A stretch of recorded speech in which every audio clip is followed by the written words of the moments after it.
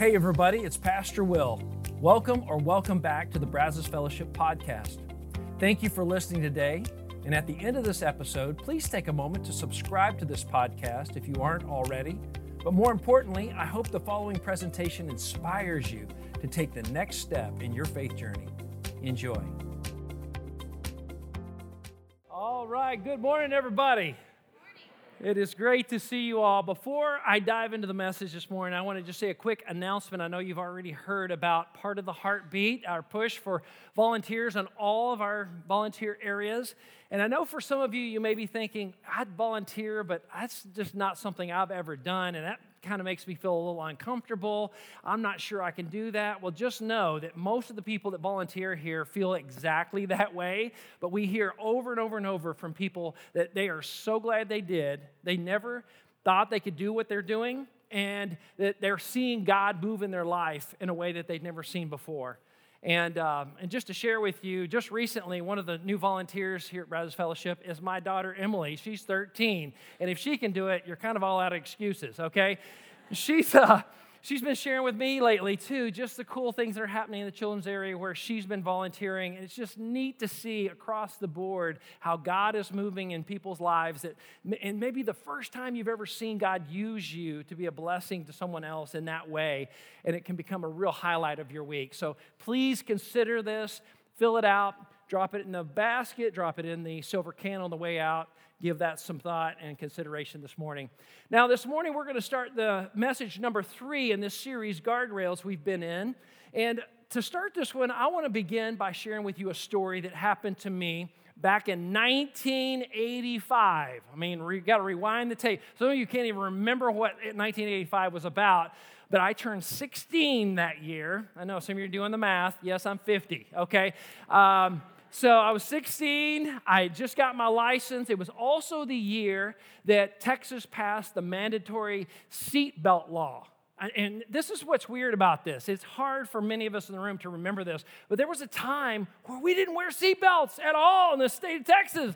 Like, never. I grew up my whole life hardly ever wearing a seatbelt unless we were going to go like extreme off-roading. I knew when I rode with my dad, we're probably going to get airborne at some point, and my head's going to hit the ceiling, so that was my dad. Anyway, but that was about the only time I wore a seatbelt, to be really honest. And when that law passed, I thought, this has got to be the silliest, no, I didn't say silly, stupidest, if I can be really honest, stupidest, unnecessary law. I mean, I'm 16, again, that's my 16-year-old mind process. I wish I didn't have to wear the seatbelt. I'm finally free, I can drive. Stop hassling me with the seatbelt, okay?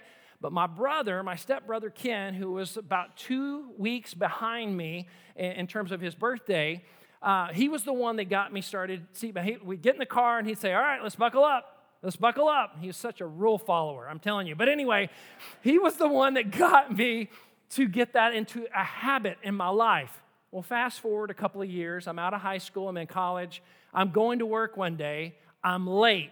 It had just rained. There's water standing in the road. And I'm going down this little 2-lane country road. And I go through this kind of low water crossing area. The water's not over the road, but it's definitely standing in the road. And I go through these puddles, and I can feel my pickup starting to do this number. It's scary, y'all. I'm like losing control. I'm hydroplaning, and I'm thinking, this happens to other people, not me. And I hydroplaned, lost control of my truck, and went down an embankment and crashed my truck into a tree. And I mean, it's nearly standing up and down like this. And I look at the rearview mirror. I'm bleeding a little bit. I had a little cut over my head, over my eye. I had a really nice bruise where the seatbelt was. But other than that, I was totally okay. And what was interesting is that there was this guideline, this guardrail, in other words, that was imposed upon me, I thought was silly, stupid, and unnecessary, arguably saved my life in that moment. This is why we're talking about guardrails. This is why we're talking about these kind of guidelines in our life, because it may seem silly. It may seem even old-fashioned and antiquated, especially today, what we're going to talk about today. But I'm telling you, it just might be the thing that saves your marriage. It saves your life. It saves your kids. It saves your future relationships if you're single. I'm telling you, it could make all the difference in your life. But you got to be open to say, okay, I'll consider. I'm at least open. Maybe God's got something that you never expected. But we've been talking about guardrails because, and you already know what guardrails are. Guardrails are designed to keep vehicles from straying into dangerous areas. Guardrails do two things. Guardrails direct and protect, don't they?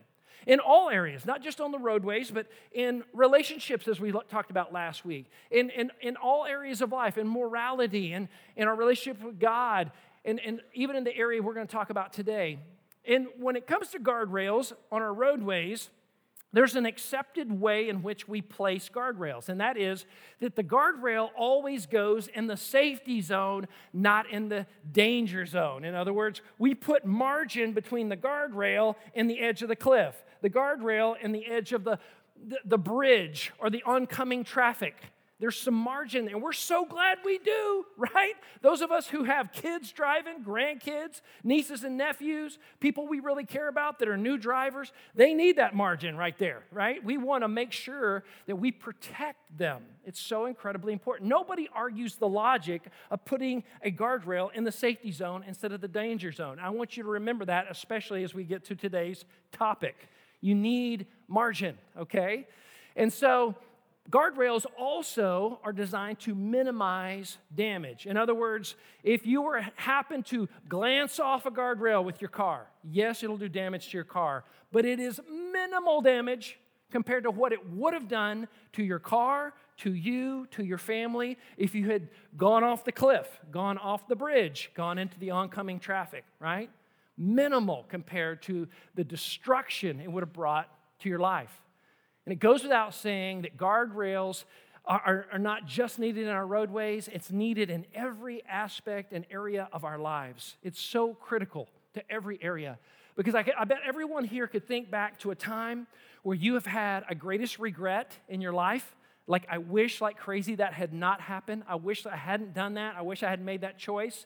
And you could go back and retrace your steps. And if you had had guardrails at the time of the decision-making process, relational guardrails, financial guardrails, professional guardrails, moral guardrails, spiritual guardrails, it would have absolutely changed the way that whole thing went down. And you probably could have completely avoided that regret altogether. And because that is true, in light of that, then future regrets also can be avoided by establishing guardrails in your life right now. In other words, the purpose of guardrails is to be a warning light to our conscience, to keep us from hurting others and ourselves. It's us putting in place like decisions, commitments that we share with people we love to say, hey, help me, hold me accountable to this. Help me, I want to share this with you. And it's something that when we bump up against it, it's going to make us feel uneasy. We're going to feel uncomfortable. And that uncomfortable feeling is us putting something in the safety zone that keeps us from going off the edge of the danger zone. And it's so critical, especially in the day that we live in. Because today, more than any other day, I really believe that the big problem for having guardrails is that our culture says, no, we reject guardrails. You don't need them. You especially don't need them, and there's no place where the guardrails are rejected more than the area that we're going to talk about today. And here's the area we're going to talk about today. In the area of your protecting your marriage or protecting yourself until marriage. Protecting your marriage or protecting yourself to marriage. And these may sound like they're not really linked, but after 30 years of doing ministry, Leslie and I have been talking about this a lot lately, these are absolutely inseparably linked. And here's what I see over and over and over, and if you will hear this, write it down and apply it to your life, it can make all the difference. People who exercise little to no self-control before they get married have an extremely difficult time exercising self-control after they get married. I'm not saying it's impossible. It is extremely difficult. I'm telling you. So what I want to tell you right now is what my brother Ken used to tell me all the time. All together, let's buckle up, okay? Because what I'm about to share with you may feel kind of like the 16-year-old version of Will. You're going to feel like this feels unnecessary and kind of stupid and old-fashioned, and why do we need to do this? But I'm telling you, it can make all the difference in your life. It has in mine. It can make all the difference in your relationships. It has in mine. In your marriage, it has in mine. I'm telling you, it makes such a huge difference. And essentially, what we're talking about today is this. Today, we're going to talk about the most needed and most resisted of all the guardrails. And we're talking about romantic fidelity. Romantic fidelity. Now, I know you know what romantic means, but let me break down what fidelity means. Fidelity, from the Latin fidelis, that means faithful. It means loyal. Faithful, loyal. This is what every heart desires in an exclusive, intimate relationship with another person. That I want somebody who's faithful and loyal, not somebody who's unfaithful and lies to me and is dishonest. Nobody wants that. And what's interesting is that this is something that in the area of our culture, that there's no place where we are more baited and shamed than in this particular area of romantic fidelity. And here's what I mean by that. We are inundated with stories, television stories, movie stories, books, etc., where people cheat and they have affairs. And we entertain ourselves with those kinds of stories. And then we are shocked and just even disgusted when we find out somebody that we know actually has had one, right? It's kind of a double standard. It's kind of this weird thing that's happened. But here's what happens when we get this right. When we say, no, we're going to adopt, even though it is not popular, it's not common, it is not something everybody's doing, we're going to adopt relational and sexual guardrails for our life. When we do that, it is incredible what happens. When we get this guardrail right, the world changes for the better. Let me share with you just some of the results that happen. There is less poverty. There are fewer unwanted pregnancies. There's fewer kids in foster care. Fewer kids who are raised without a mom or a dad present.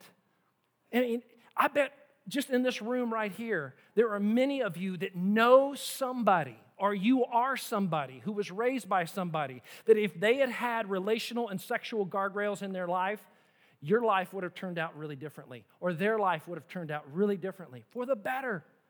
It's just powerful when they're put in place. And this is why the Apostle Paul said what he did in the New Testament when he spoke to the church, these Christians in the Corinth area.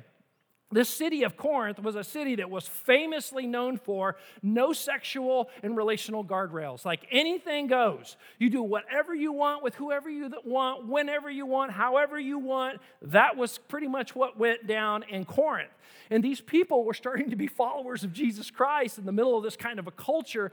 And Paul's saying, let me help you to get some guardrails in place because I don't want to see you going off the edge. I don't want to see you making your life yet one more story of just devastated relationships, one after another. I want to see you thrive. I don't want you just to barely survive. And here's what he says in 1 Corinthians chapter 6, starting with verse 18. If you would, let's read this highlighted word together, the first one right here. Ready? 1, 2, 3. Flee from sexual immorality. In other words, Paul's saying, I want you to run from, like sprint away from sex outside of marriage. That's what he says. Sex before marriage, and once you have made that covenant with your spouse, any other proposition or opportunity, no, run away from it to protect and guard that relationship. And at the end of the day, this is what every man wants from his wife. This is what every woman wants from her husband, is that kind of romantic fidelity, to have faithfulness and loyalty, right? It's what every parent wants for their kids, because this is what healthy, long-lasting relationships look like. This is just the way it works. But we live in a culture, ladies and gentlemen, that doesn't flee from sexual immorality, it flirts with it. And then it shames you if you go over the edge. And it will put you all over the media, make fun of you, and embarrass you because you didn't have a guardrail. But it says, no, don't you have a guardrail? You went over the edge, but we're going to, at very best, we'll just have vaguely painted lines out there somewhere, and hopefully you'll notice where they are. And nobody really knows where they are. And that's the thing. Paul's saying you got to be intentional about this. It's really important. Paul was really extreme when it came to this issue of sexual immorality. And why is that, Paul? Why are you so extreme? He tells us in the next part of the verse. He says, all other sins a person commits are outside the body. But whoever sins sexually sins against their, let's say it together, against their own body. That's right. They sin against their own body. In other words, he says, this one is uniquely damaging and destructive to you. Like, can God still forgive sexual sin? Absolutely. He absolutely can, and he will. If you ask him, he will. But it doesn't mean that there's not some baggage that goes with you. There's some brokenness that you're going to carry. Now, can he put the brokenness back together? You better believe he can. He absolutely can. It takes time. It is going to be difficult, but he absolutely can. This is a unique sin, he's saying, and I want you to pay close attention to this particular area of your life. He says, because when you take sexually what was intended for one other person, a unique, one-of-a-kind covenant relationship with one other person, and you divvy that up with several other people, you give a little piece of yourself away to every one of those people. It begins to erode who God intended and meant for you to be. This is why, if you begin to live that kind of a lifestyle, it is going to be really hard to maintain like peace in your life and self-esteem. Peace begins to drain out of people. I've walked with too many people who've been down this road. It goes out of them. There is this internal like angst and suffering and hurt that goes, that you're trying to fill. Well, if I could just get somebody else to love me, it'll make me feel okay about me for just a little while. But there is this pervasive emptiness the further you go down that road, that it becomes more and more empty as a human being, and it hurts. And Paul is saying, make no mistake about it, this kind of sin is a sin that betrays you. It's you betraying you. It's you hurting you. Unlike any other sin, it is unique. It's going to hurt you. It's not going to help you. And many times what it does is it causes people to become deceivers, secret keepers, and liars because they don't want anybody to know their past history sexually. And what it does is it keeps people from ever being intimate with anybody. It certainly doesn't allow them to be intimate with God. If you can't be completely honest, totally faithful, loyal, and open-hearted, you don't get to be intimate. It's just false, phony. It's going through the motions, but it never feels like you actually connect at the deepest level. Paul is trying to say, I want to help you to have God's best. And there are consequences to taking shortcuts. There are consequences to saying, I don't need that guardrail. I don't need that seatbelt. I'm done. I'm good. It's stupid. It doesn't work. He's saying, before you do, consider what it's going to do to you, what you're doing to you. And here's what he says. He goes on to say, do you not know? Do you not know? In other words, there's something that you need to know that maybe you don't know. Maybe you've never realized this. And what he's doing right here is he's speaking directly to those who have become followers of Jesus Christ, those who have become disciples of Jesus. And today we'd say they're Christian people, right? That they are some people that Paul is saying, listen, there's something unique you need to understand. And if you fully understood this, it would probably radically change your behavior in this area of relational and sexual conduct in your life. And it's more than just consequences of the sin. It's deeper than that. It's more important than that. What is he getting at? Here's what he says next. He says, do you not know that your bodies are, let's say it together, are temples of the Holy Spirit, who is in you, whom you have received from God? You see, Paul just makes a shift from the consequences of the sin to your identity. In other words, he's asking a deeper question. He's saying, do you even know who in what you are? Because I think when I look at some of your conduct, I'm kind of thinking you don't even know who you are. You don't even know what you are.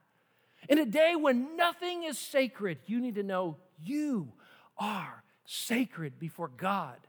He loves you.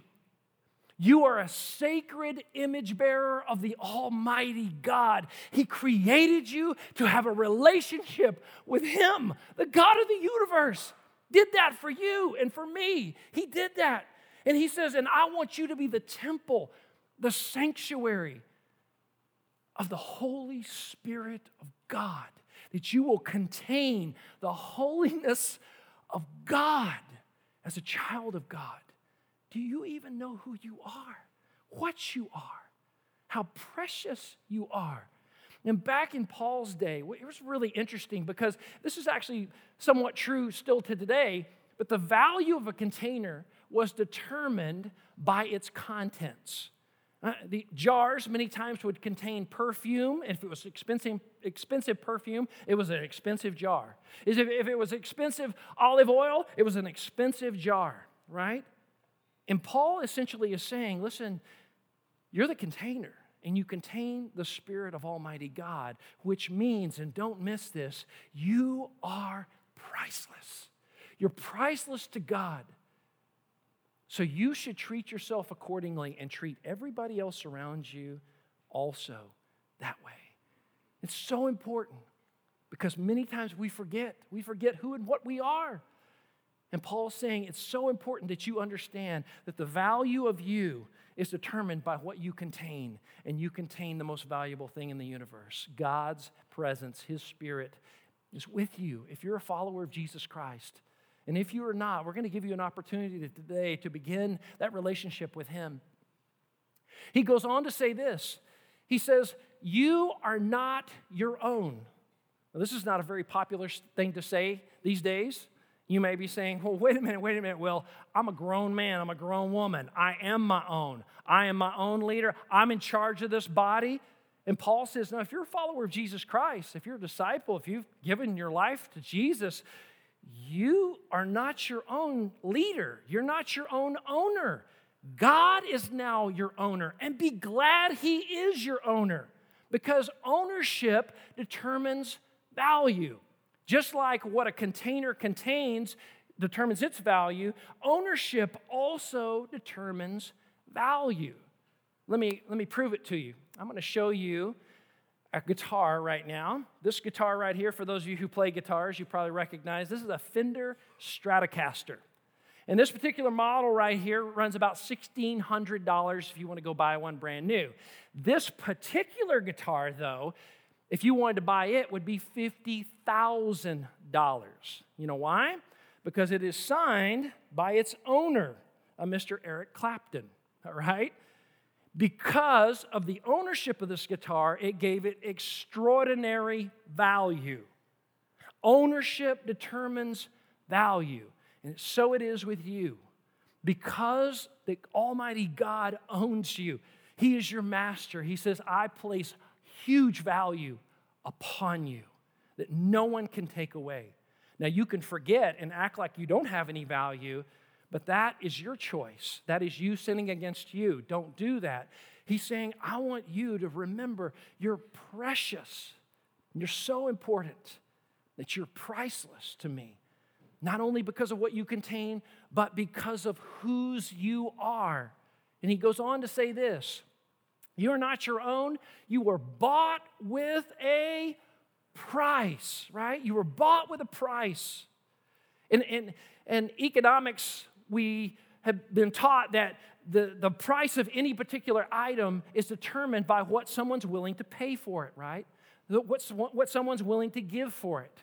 And Jesus says, I'm willing to give my life. I'm willing to give the ultimate price for you, for your freedom. I'm willing to die for you so that you can be free from sin. And then he asks us to die to sin so that we might be free in Christ, because he's our owner, because he's the one who fills us. He's the one who's paid for us. And because of the price he's given to us, we are priceless. not only because of what we contain, who our owner is, and what's been paid for us. We are priceless. And it's beautiful because God says, and listen, I created you especially to have exclusive romantic fidelity in relationships where there is faithfulness and there's loyalty and there's a part of your heart that longs for that, yearns for that. Even if you've never had it, you would just wonder, how good could that be? There's a part of you that knows that that is true, that it is in your heart to want it. And God says, and it's there because that's the way you were created. He goes on to say this in verse 20. He says, therefore. In other words, before we go any further, the therefore is saying, like, in light of the fact that you are a container of God's Spirit and you're priceless. Therefore, in light of the fact that your ownership is with the Lord and it has made you priceless. Therefore, in light of the fact that Jesus paid the ultimate price to prove that you are priceless. Therefore, in light of the fact that God has uniquely designed you for a one-of-a-kind covenant relationship with another person, intimacy, beautiful, blessed of God, in light of all of that, he says, and here's the last half of this verse, he says, honor God with your bodies. In light of all that he has done for you, doesn't it just make sense? Doesn't it just make sense when you begin to understand your identity? Not just the consequences of sin, but what God has in store for those who are willing to embrace his goodness and respect his guardrails and say, yes, God, I want that for my life. And here's the thing you will see over and over, the New Testament sexual ethic that Jesus taught and everybody who came behind him is honor God with your body. And honor other bodies with your body. Do you see the first and second commandment there? To love God with all your heart, mind, soul, and strength. To love your neighbor as yourself. He says, and it should carry all the way into the sexual, intimate realm of your covenant relationship. And you will be blessed if you do this. Powerful. So let's talk for a minute about practical guardrails, starting first with those of you who are married and engaged. If you're married or engaged right now, I just want to encourage you to have this conversation with your spouse or your future spouse as soon as possible to talk about what guardrails should we put in place. We know where the danger zone is. How can we come 2 or 3 steps over into the safety zone and set a guardrail in place and say, let's protect this marriage, let's protect this family because it's precious. We don't go put the guardrail right on the edge and when we're trying to protect something precious. We put margin there. So let's have the conversation. You need to know, guys, what she thinks about this. And ladies, you need to know what he thinks. And you need to agree to it and agree to an accountability together to do these things together and to honor each other. And I want to give you a suggestion right now as engaged or married people, and that is this. That you would consider avoiding traveling with or eating with, alone with members of the opposite sex that are not your spouse, okay? I realize that that is complicated for some of you in your workplaces. That there's sometimes that you may have to do this. And I want to encourage you that when you have to do that, right, even in those situations, do it in a public way and tell your spouse before and after that you're going to have this situation and this is going to come up. Talk to them about it. When there is hesitation to tell your spouse, when you're kind of like, I don't know if I want to tell her, I don't know if I want to tell him, that is a red light on the dashboard saying, whoa, pull over now. This is dangerous. This is warning. You're flirting. You're not fleeing right now. This is no good. Don't keep secrets. That should be another guardrail. No secrets. We're honest. We're open. We're going to tell the truth to each other. Incredibly important. And to add on to that, I want to encourage you that you're going to have people at work, friendship circle, that are the opposite sex that are going through really hard times. And they're going to want to confide in you. And if you're married or engaged, let me just tell you, there's going to be a temptation to want to be their counselor, right? And I just want to encourage you right now, because don't do that. That has turned into really dangerous territory for a lot of couples. Now, you may be saying, well, Will, they really need help. And I absolutely agree. They really need help. They just don't need you, okay? They need somebody who can actually help them. Because what happens when we start sharing on these deep levels, it's hard not to let the heart start getting mingled in, and you start having feelings, and man, one thing leads to another. We talked about one thing leads to another just a couple of weeks ago. Be careful. Be mindful of where things are going. As a matter of fact, I would say when your heart begins to drift towards another person that's not your spouse, tell somebody. Tell somebody right away. Share that with somebody. And put some distance between you and that person. Shut it down as soon as possible. It's so incredibly important to get on this early and to have guardrails and have people that love you enough that can help hold you accountable, that you'll share this with. It's so important. Now, let me talk to singles for just a minute. If you are single, you're here in the room, I just want to encourage you that to protect your future marriage, to protect future intimacy, because it is in the danger zone if you don't have guardrails. I want to encourage you to adopt this married person rule that I just gave you for all of your married and engaged friends. In other words, if you have married and engaged friends, don't eat alone, ride in cars alone, meet behind closed doors with those who are married or engaged. Okay? It's just being wise. It's just being smart. It's just putting guardrails between you and danger. And it's so incredibly important to do that. And I also want to encourage you that you solo, all by yourself, go ahead and decide where does the guardrail for dating need to be for you. Away from the edge of danger, come back over here. You know, okay, that's too far. Sex before marriage, too far. Then I'm going to come a couple of steps back over here and put a safety guardrail and say, I'm not going any further than this. And I know it'd be awkward to bring up on a very first date, right? That's why you need to already pre-decide before you go on the date where your guardrail is. Now, if you're dating exclusively, single people, with somebody, you ought to have the conversation with that person. And to sit down and say, let's decide together, let's agree together where that guardrail needs to be for us as a couple. Right?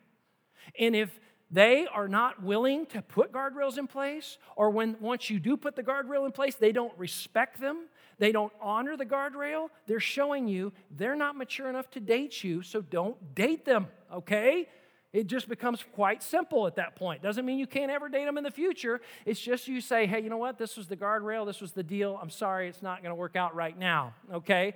And I hope that doesn't hurt your feelings, but, it's time to grow up a little bit, all right? So it's important to put that in place. And also, once you do start dating, be so careful, single people, of long stretches of time when you're all alone behind closed doors and you're watching Netflix and one thing leads to another. I'm just telling you, it can happen before you know it. Put guardrails in place to say, we got to be smarter than that. We have an enemy that is looking for any way to destroy your potential for great relationships in the future. And so you've got to be wise to say, God, help me to put good guardrails in place, have these conversations early. It's so important. And here's the bottom line, is that great romance and intimacy in marriage is fueled by exclusivity. And you already know this. The Bible backs this up over and over and over. But the moment that the exclusivity, the faithfulness, and the loyalty goes away, so does the romance and the intimacy. It dissipates and disappears immediately. This is just the way God made us. And it's so important. I mean, every person wants somebody to say, I love you and you alone. I only have eyes for you. I'm not sharing my heart with anybody else. But you do not get there without guardrails. I wish I could tell you, oh, you just roll the dice. You're strong enough. You'll get there. No. Too many failed attempts have happened. Guardrails makes it a no-brainer. Guardrails protect you and protect what's most precious and what's most important. And I just encourage you today that would you be open to say, God, show me where I need to put guardrails in place today while I still have time. Here's the application prayer I'm asking you to pray with me. Simply saying, Jesus, I commit to establish guardrails of fidelity, that is, faithfulness and loyalty, that will honor you and protect the ones I love and myself. I praise you for paying the ultimate price for me. I am yours. The end of that prayer is just simply saying, you're my owner. I'm yours, and I'm going to let you call the shots. You show me where the guardrails are, and my yes is on the table.